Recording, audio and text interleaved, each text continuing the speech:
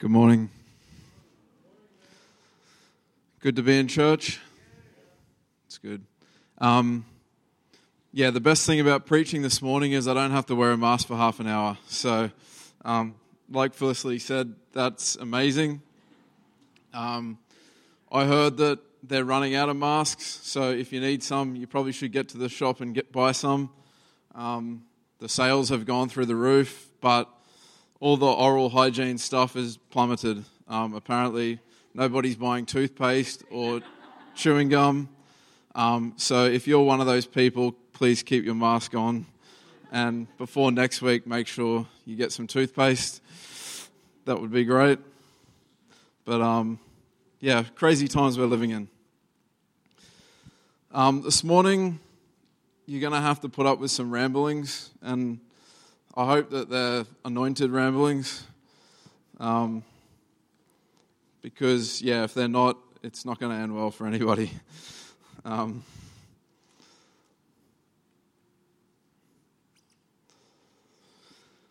This morning I want to talk about sacrifice. And this is probably not the most popular sermon someone would listen to, is a sermon on sacrifice. But so much of what I want to speak about this morning, and I felt the Lord's put on my heart, has already been spoken throughout what Felicity and Sasha and the others have said. And how many know that probably in the last decade in the body of Christ, there's been such an emphasis on holistic health? No longer, hopefully, are we sacrificing people's health, their physical health, their mental health, their emotional health, their financial health, their family life on the altar of ministry. Hopefully there's been a little bit of a change, maybe in the last decade or even more in the body of Christ, towards holistic health, where we're concerned about physical health. We're concerned about emotional and spiritual and families, and rightly so. And in Hope Point Church, we talk a lot about that. We lean into that. We can't lead anybody if we're not healthy. And so it's such an important part. But there's also an equally important truth, and that's sacrifice. And sometimes because we've moved to the emphasis of health, holistic health, sometimes we lose this value of sacrifice. But the crazy thing is, sacrifice is all through the Bible. It's actually not only all through the Bible, but Jesus clearly modeled how to live a life of sacrifice. And he never did it at the expense of rest. Jesus modeled for us how to live in total rest, in total communion with the Father, but have the busiest schedule anybody's had, and to be healthy, but yet to sacrifice and step over that line of inconvenience. This is amazing. This is what Jesus models for us.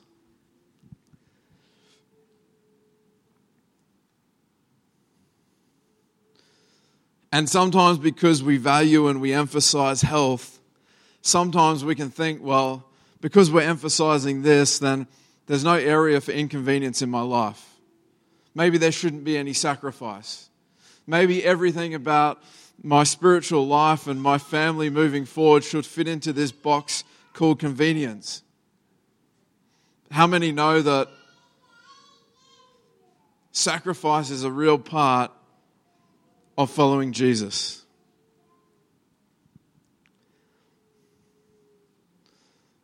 Our goal right now as believers is not to get to heaven. Our goal right now is to bring heaven to earth. It's crazy because oftentimes we feel that our goal, and even hanging around church sometimes we think our goal is to get to heaven. Our goal is to get to heaven. That's important, but right now, if you're sitting in this place and you're a believer in Christ, your goal right now is to bring heaven to earth, is to bring the reality of heaven here, to bring His kingdom here. How many of you guys paid a big sacrifice for your salvation? Yeah. Jesus paid the ultimate sacrifice. And we have the privilege to acknowledge that and say yes to that and step into what He has for us.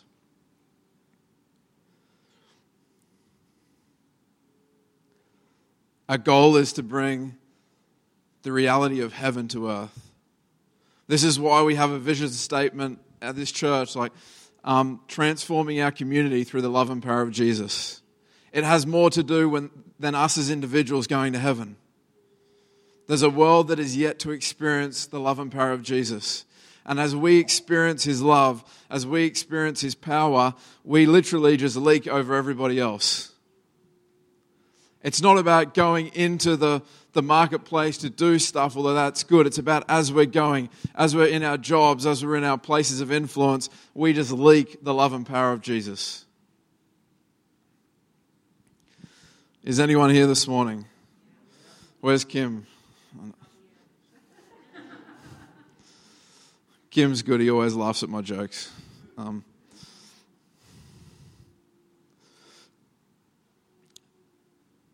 As we read church history, as we look at revivals, as we look at outpourings of God, as we look at reformations, whatever you want to use in that term, communities transformed, whatever term you want there, revivals, outpouring of God, we see that there was a price, there was a sacrifice to see this happen. I heard a quote recently. It says that most things in life that you need will be given to you, but the things you want, you're going to have to go get. Let me say that again. Most things in life that you need will be given to you, but the things that you want, you're probably going to have to go chase after them, go get them.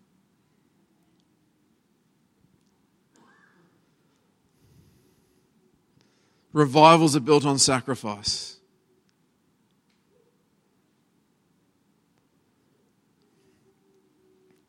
Let me just read out some words that are synonymous with revival. Prayer, waiting, contending for the miraculous, more waiting, fasting, possibly more waiting, being misunderstood, more waiting, contending for the more of God, more waiting, difficulty, more waiting, mess, more waiting, long nights and early mornings, waiting on God. An outpouring of God will cost us something.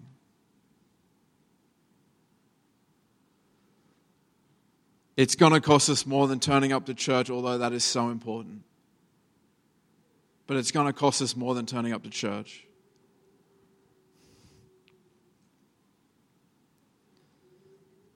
The crazy thing is that we live in a society now that says, find the shortest route to get the outcome that you want. Find the most efficient way to get this outcome. We live in a society that says, give me the shortcut. I want an outcome, but tell me how to get there so that I can put the least amount of effort in. The crazy thing is that even as society and our culture is trending towards that way, the kingdom of God hasn't changed. God hasn't changed. And I don't really think that approach or that mindset is actually how the kingdom works. I find that as I read through the scriptures, as I read through the life of Jesus, I see someone who would stop and someone who would take time and things that other people wouldn't. I would see, it says in Luke that Jesus often withdrew to lonely places and prayed. Often. It was a lifestyle of prayer with the Father. How many know that if Jesus needed to adopt that lifestyle, how much more do we need to?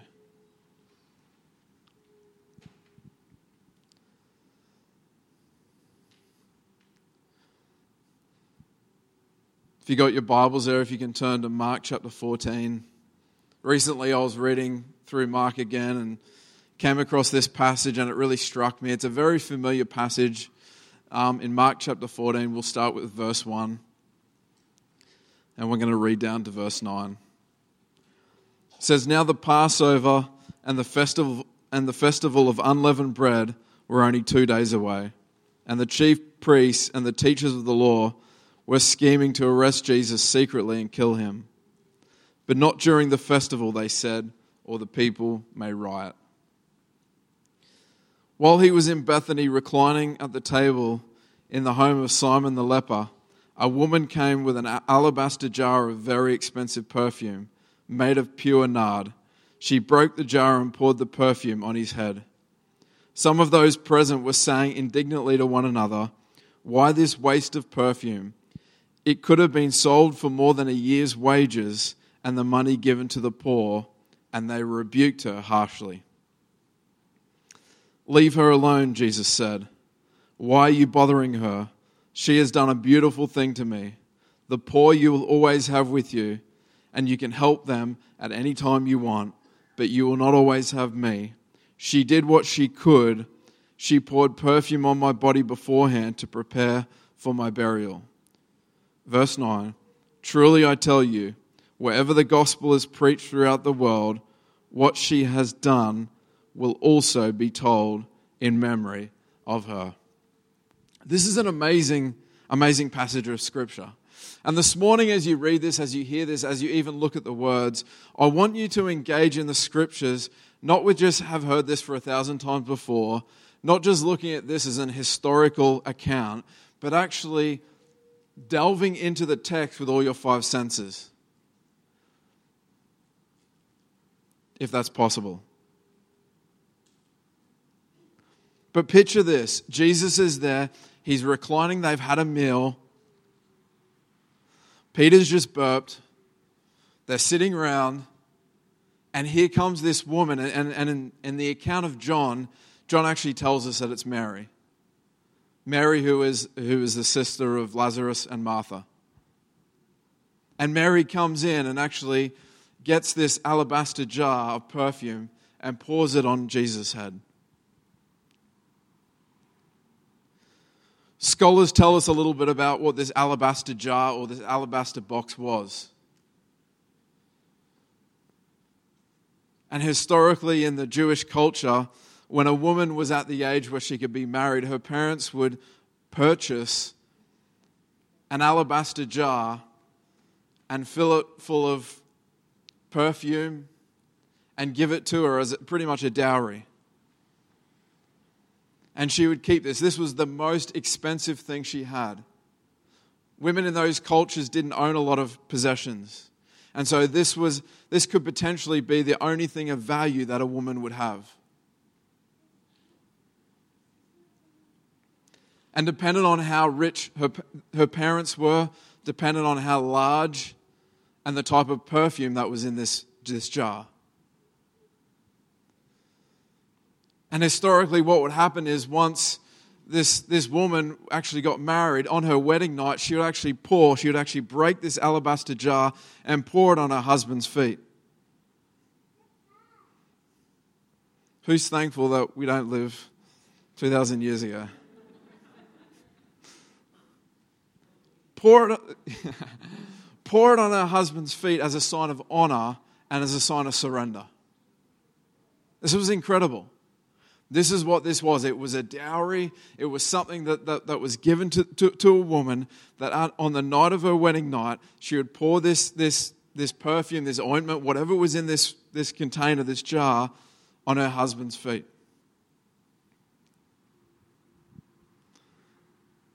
And here we have this awkward thing going on over a simple lunch where this woman called Mary bursts in and she breaks this alabaster jar and pours it over the head of Jesus. This is incredible.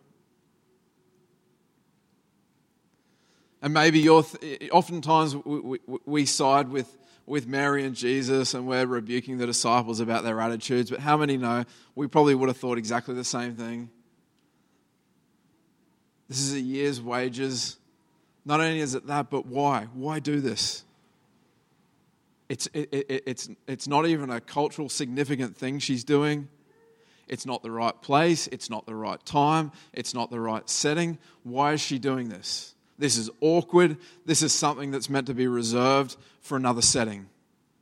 And here this woman comes in and breaks this jar and pours it over the head of Jesus. Hindsight's a great thing, but we know it was to anoint him for his burial. But no one else knew that. At that time, they thought a few verses, a chapter later, they're all celebrating Jesus with his triumphal entry into Jerusalem. They think he's about to take his place and rule as a king. No one predicted what was going to happen a week later. His death. And here we have this woman, Mary, who comes in and breaks this jar and pours this perfume all over Jesus.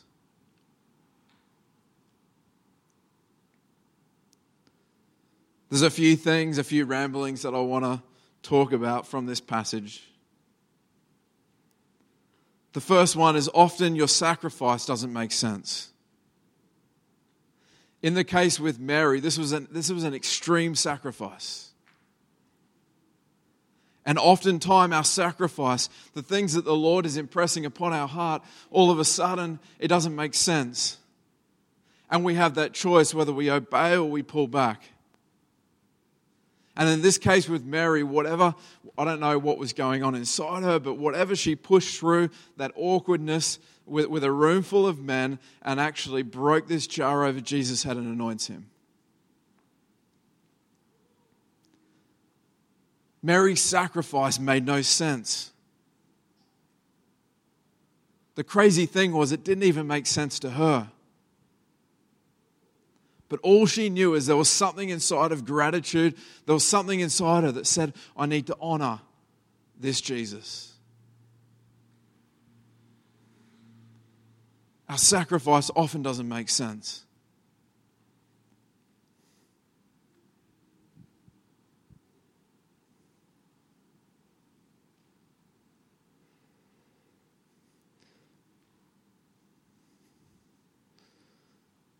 How many times have you been feeling like the Lord is telling you to do something? Maybe it's to give an amount of money to somebody. Maybe it's to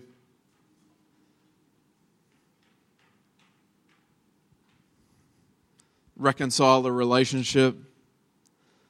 Maybe the Lord's calling you to a particular group of people to serve them. Maybe the Lord's calling you to serve in the church. Maybe the Lord's calling you in a particular way, and that means you've got to make drastic decisions to obey what you believe God is telling you to do. And how many know that it doesn't always make sense? Youth group is a perfect example, and especially with youth group leaders. I love youth group leaders because I remember being a teenager, and I remember those awkward couple of years. You go to youth group, you hear some amazing things, you're being impacted, but you haven't yet somehow, well, at least it was for me, I hadn't developed the ability to communicate with anybody. And so I could never get the things that were going on in here out of my mouth. And I probably didn't even really know what was going on in here. And so I would never go up to a leader and say, oh, that was amazing, you're just impacting my life. I just walk out, poker face, stone cold face, and the poor leader who's running the youth group comes in every week, sacrifices, pours into young people. I remember talking to someone who was a youth pastor, and they said, it's amazing what happens in about 10 or 20 years' time. When all of a sudden these stories come back, when if you're like me, people actually learn how to talk, and they come back, and if you're any young people here, that's not you. You guys are all great at communication. But it's crazy what happens, and this is often the case. We sacrifice and it makes no sense. We look at the very area that God has called us to serve in, and we can write a list this long about reasons why we shouldn't do it. Or maybe you feel the Lord is calling you to pray, to intercede in particular. Maybe it's a people group, a country, a neighborhood, a street. And all of a sudden you've been praying, and you see nothing happen. You don't even know anybody that lives in there. You don't know anything about the thing. And all of a sudden you just feel that the Lord keeps saying, just keep praying. Just keep praying. Or maybe it's a son or daughter who's away from God and you're just praying and believing and you can't see anything. And you could write a list this long about why you should give up. How many know that our sacrifice doesn't always make sense?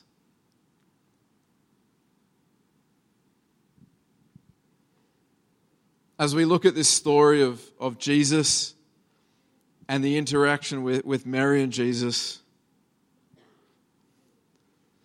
and this is where I felt the Lord over recent times has been challenging me again, is when is the last time I've actually broken the alabaster jar? When is the last time I personally have broken the alabaster jar? Because so often we can give out of our convenience. And I'm not saying that's wrong, it's just that sometimes the Lord is asking for more. So often we give out of our convenience.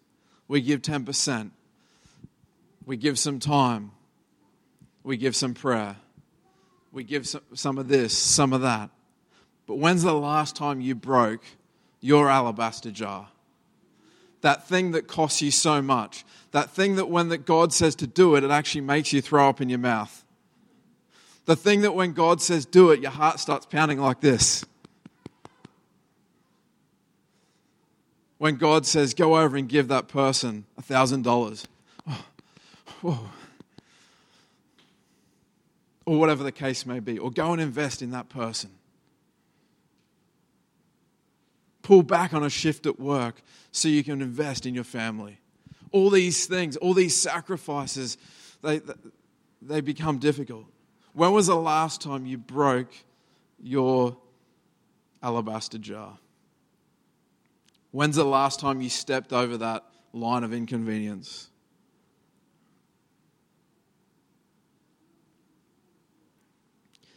The interesting thing that Mary wasn't just pouring perfume.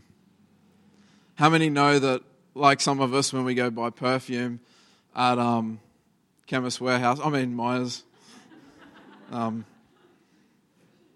we go buy perfume, it's not much of a cost. It's just whatever gets deducted out of our bank account. We buy this perfume and we give it to a loved one or a friend or whatever the case may be.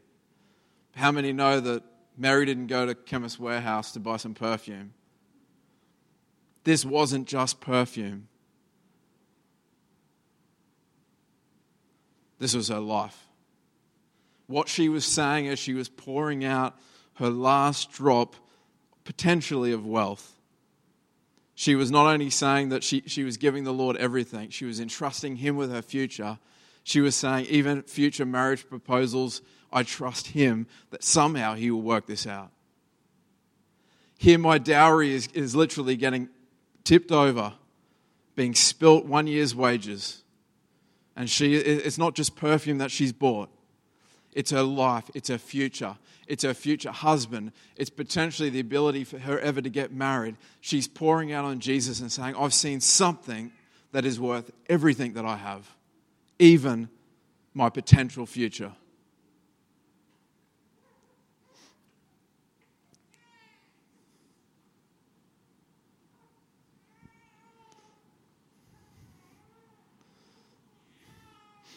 Maybe your alabaster jar is relationships. Maybe it's a career.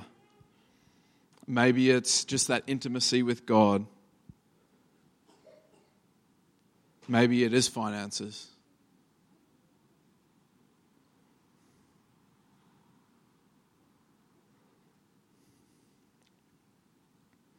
Last week we caught up with some friends from our church and we were talking to them and they were telling us about how that they've actually had incredible opportunities to get promotions at work. And we all rejoice this, but the person was telling us that he went in and sat down with his boss and his boss started to outline a promotion for him and how he was going to step up in the company, how he was going to get a promotion, and how all these extra responsibilities as well as this amazing promotion. And he turned to his boss and said, I don't want to disappoint you, but there's something else that actually burns in my heart stronger than this job. Although I give 100% to this job, there's something that burns in my heart stronger than that. And his boss looked at him and said, excuse me? And he said, yeah, it's to do with church. It's to do with where we're standing our focus. It's to do with a healthy family. It's to do with this stuff that the Lord has actually impressed upon our heart. And so he said, no thanks. What is your alabaster jar? It'll be different for every single person. But there's something that the Lord is asking of us. And if we are going to see our community transformed, it takes people that will pay a price.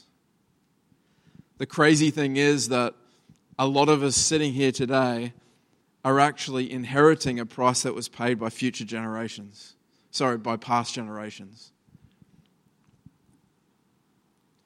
The building here that you get to enjoy, the culture, the anointing, the legacy, this church, the financial blessing didn't just drop out of the sky.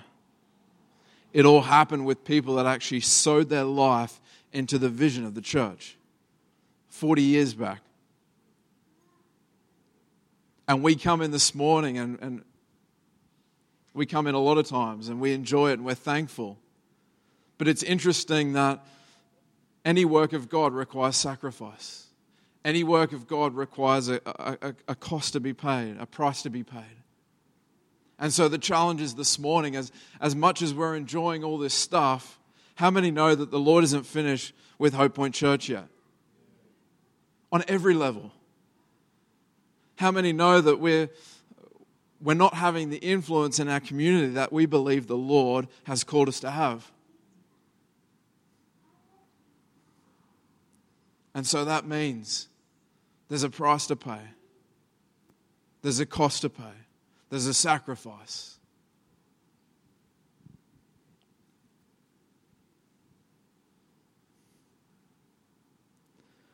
It's interesting that with every yes we make, there's usually a heap of no's that we have to say no to. Every yes we say, there's a heap of things we have to say no to. You might look around this room and look at people who have served God faithfully. And you see their yes, but we don't always see the list of things the things that they had to say no to. The sacrifices that they had to put on the altar. These things that they sacrificed, their life, their money, their treasure, their talent.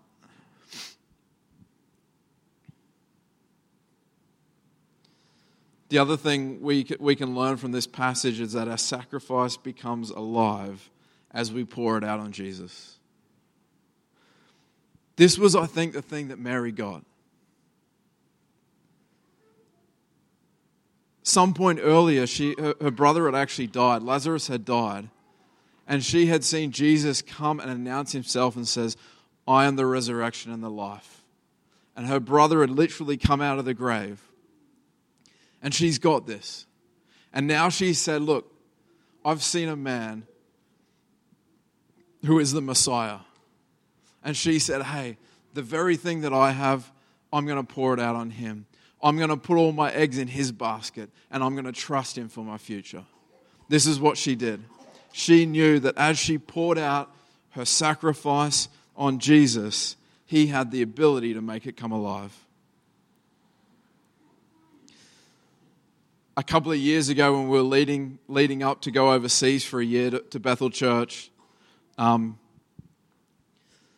we packed away and sold most things we had. And we had a heap of money in the bank, and we set off overseas. And when you take a family overseas, it's not always cheap to live. And so I would watch this bank account that had taken me 10 years of savings slowly depleting. And when the Lord's doing amazing things in your life, you're never looking at it with regret. But the reality was my bank account was still depleting. And it was 10 years worth of savings. And by the time we got home after 12 months, we were $10,000 in debt. And I want to thank so many people here that supported us and prayed for us and financially supported us. But we came back and we were $10,000 in debt. And it's interesting because in the last 18 months, the Lord has recovered or blessed us with more financially than we had in 10 years. That's worth a clap, yeah. The crazy thing is that as we sacrifice something, it's not just sacrificing something for the sake of sacrificing, it's we hear the word from God, we hear it clearly, we know what He's saying to do, and we obey. We trust Him, we take a step of faith, and we obey. And this is what the Lord does. As we sacrifice it and lay it upon Him, He actually brings something supernaturally more. In my 10 years of saving, I couldn't get as much as I have in the last 18 months. This is a miracle. It's a supernatural thing of God, provision of God, where as we sacrifice it, He breathes life onto it. This is what Mary knew. It was worth the chance. It was worth the gamble.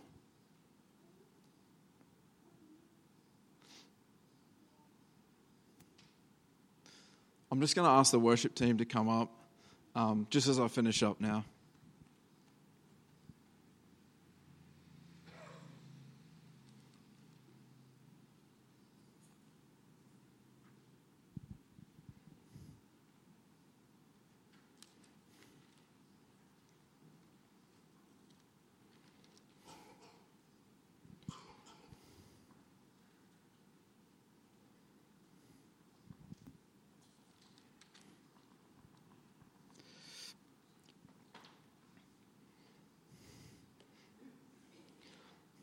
This verse here in Matthew chapter 6, verse 22, this is what it says.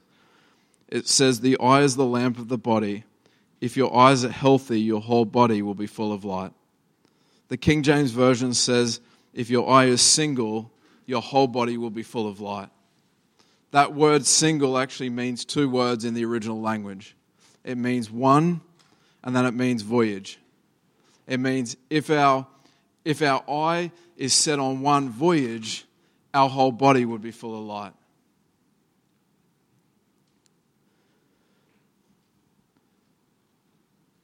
Like I said before, the ultimate yes to Him requires a lot of no's.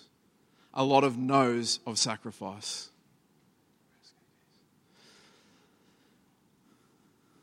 But it's worth it.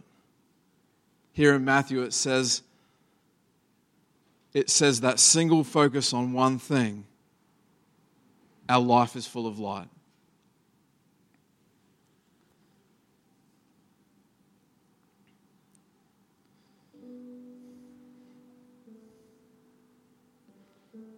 It's amazing what happens when we finally work out why we're alive.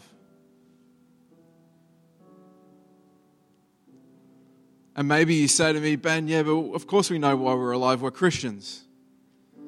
But you don't get it. It's amazing what happens when we really know why we're alive, why we were born on this planet. See, it doesn't mean that we then run and we just sit in the church 7 days a week and we quit our jobs and our families and all this stuff. But what it means is that all these things we do, they're redirected because our focus is Him. Everything we do now aids the very thing why we're alive.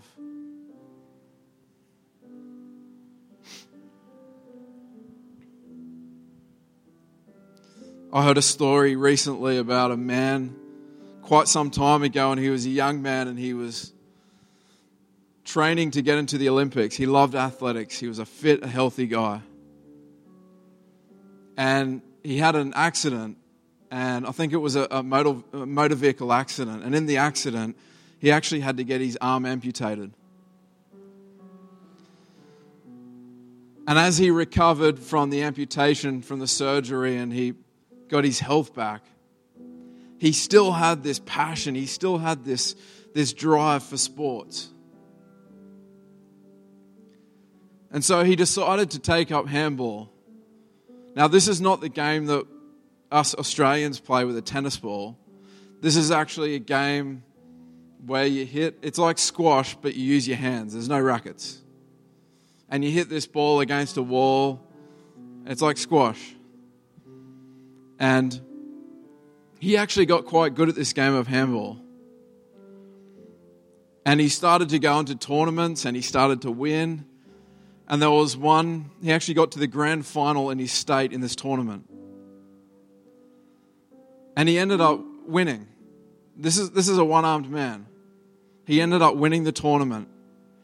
And the news reporter came to him and said to him, "How is it that you were able to beat all these other people when they had 2 arms and you only had 1? And he said, "Well, that's easy. Options." And the reporter said, "Excuse me, options?" He said, "Yeah, options." He said, "Well, see, all my other opponents, when I hit the ball and the ball's coming towards them, they have to make a decision which arm they're going to use to hit the ball." He said, "With me, my mind's already made up."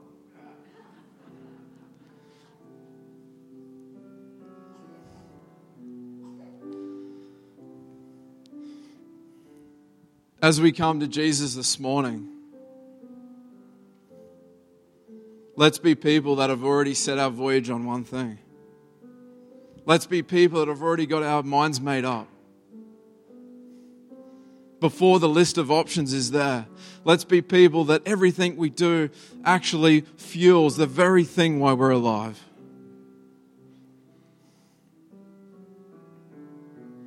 Because our community is waiting. It's waiting. It doesn't know it yet, but it's waiting for a group of people that have chosen one voyage. They know why they're alive, and everything fuels that. Maybe for you this morning, it means making radical decisions. Maybe for you, whatever scenario you're in, maybe you felt like, hey, there's always been the call of God on my life in this area, but I've always covered it because of busyness, because of responsibilities. Maybe this morning, it's time when you take the covers off that call of God on your life and you say, hey, I'm going to pursue this. I'm going to take a step of faith. I'm going to break that alabaster jar just like Mary, and I'm going to throw all my eggs on him. Put all my eggs in his basket.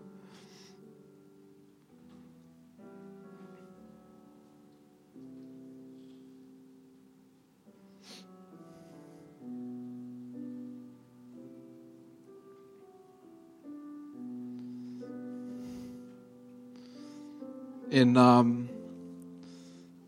John chapter 12,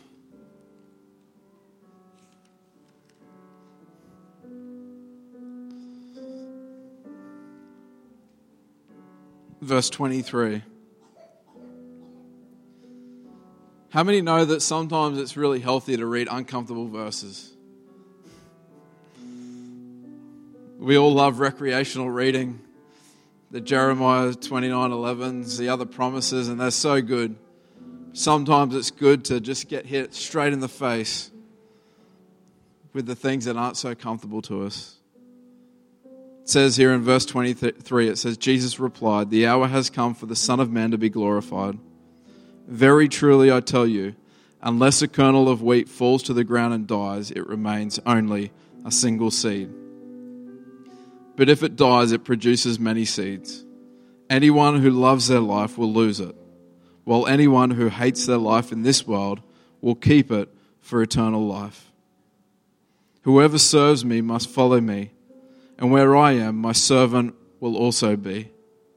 My Father will honor the one who serves me." It's crazy. Farmers don't have a funeral when they put seed in the ground. They don't grieve when they put seed in the ground. It might be difficult, but it's a celebration because they know what's coming. And so I encourage you this morning. What's that thing that the Lord is asking of you? What's that thing that He's saying that's gonna make you step over that area of inconvenience? Maybe it's to go knock on your neighbor's door and start up a friendship.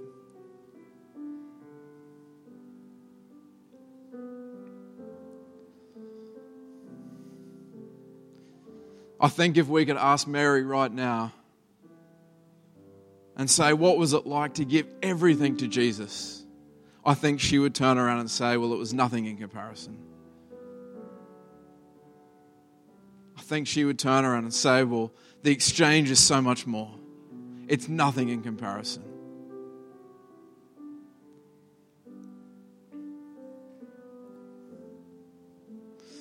We're going to sing this song again in a moment. But just while everyone bows their head and closes their eyes,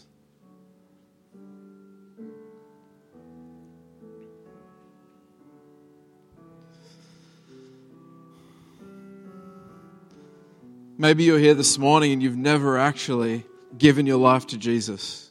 Maybe this morning you've never actually handed over control of your life to Him.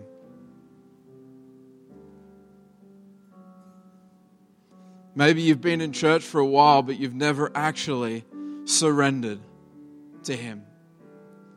Maybe you've compartmentalized your life where He has a certain part on Sunday, but you've never actually given Him control, the reins of your life. Or maybe you've done it in the past and this morning you just want to say, I want to come back to Jesus. I want to surrender my life to Him. If there's anyone here this morning that wants to do that, we're going to pray in a moment. Would you just raise your hand? If anyone wants to give their life to Jesus this morning, forgiveness of sin, wants a brand new start, put your faith and your trust in Him. Anyone here this morning? Anyone want to say yes to Jesus this morning?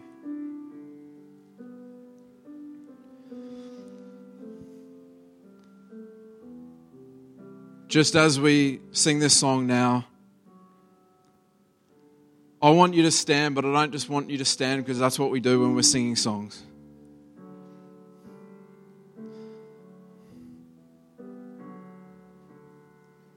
We read the stories in history about men and women who contended for revival.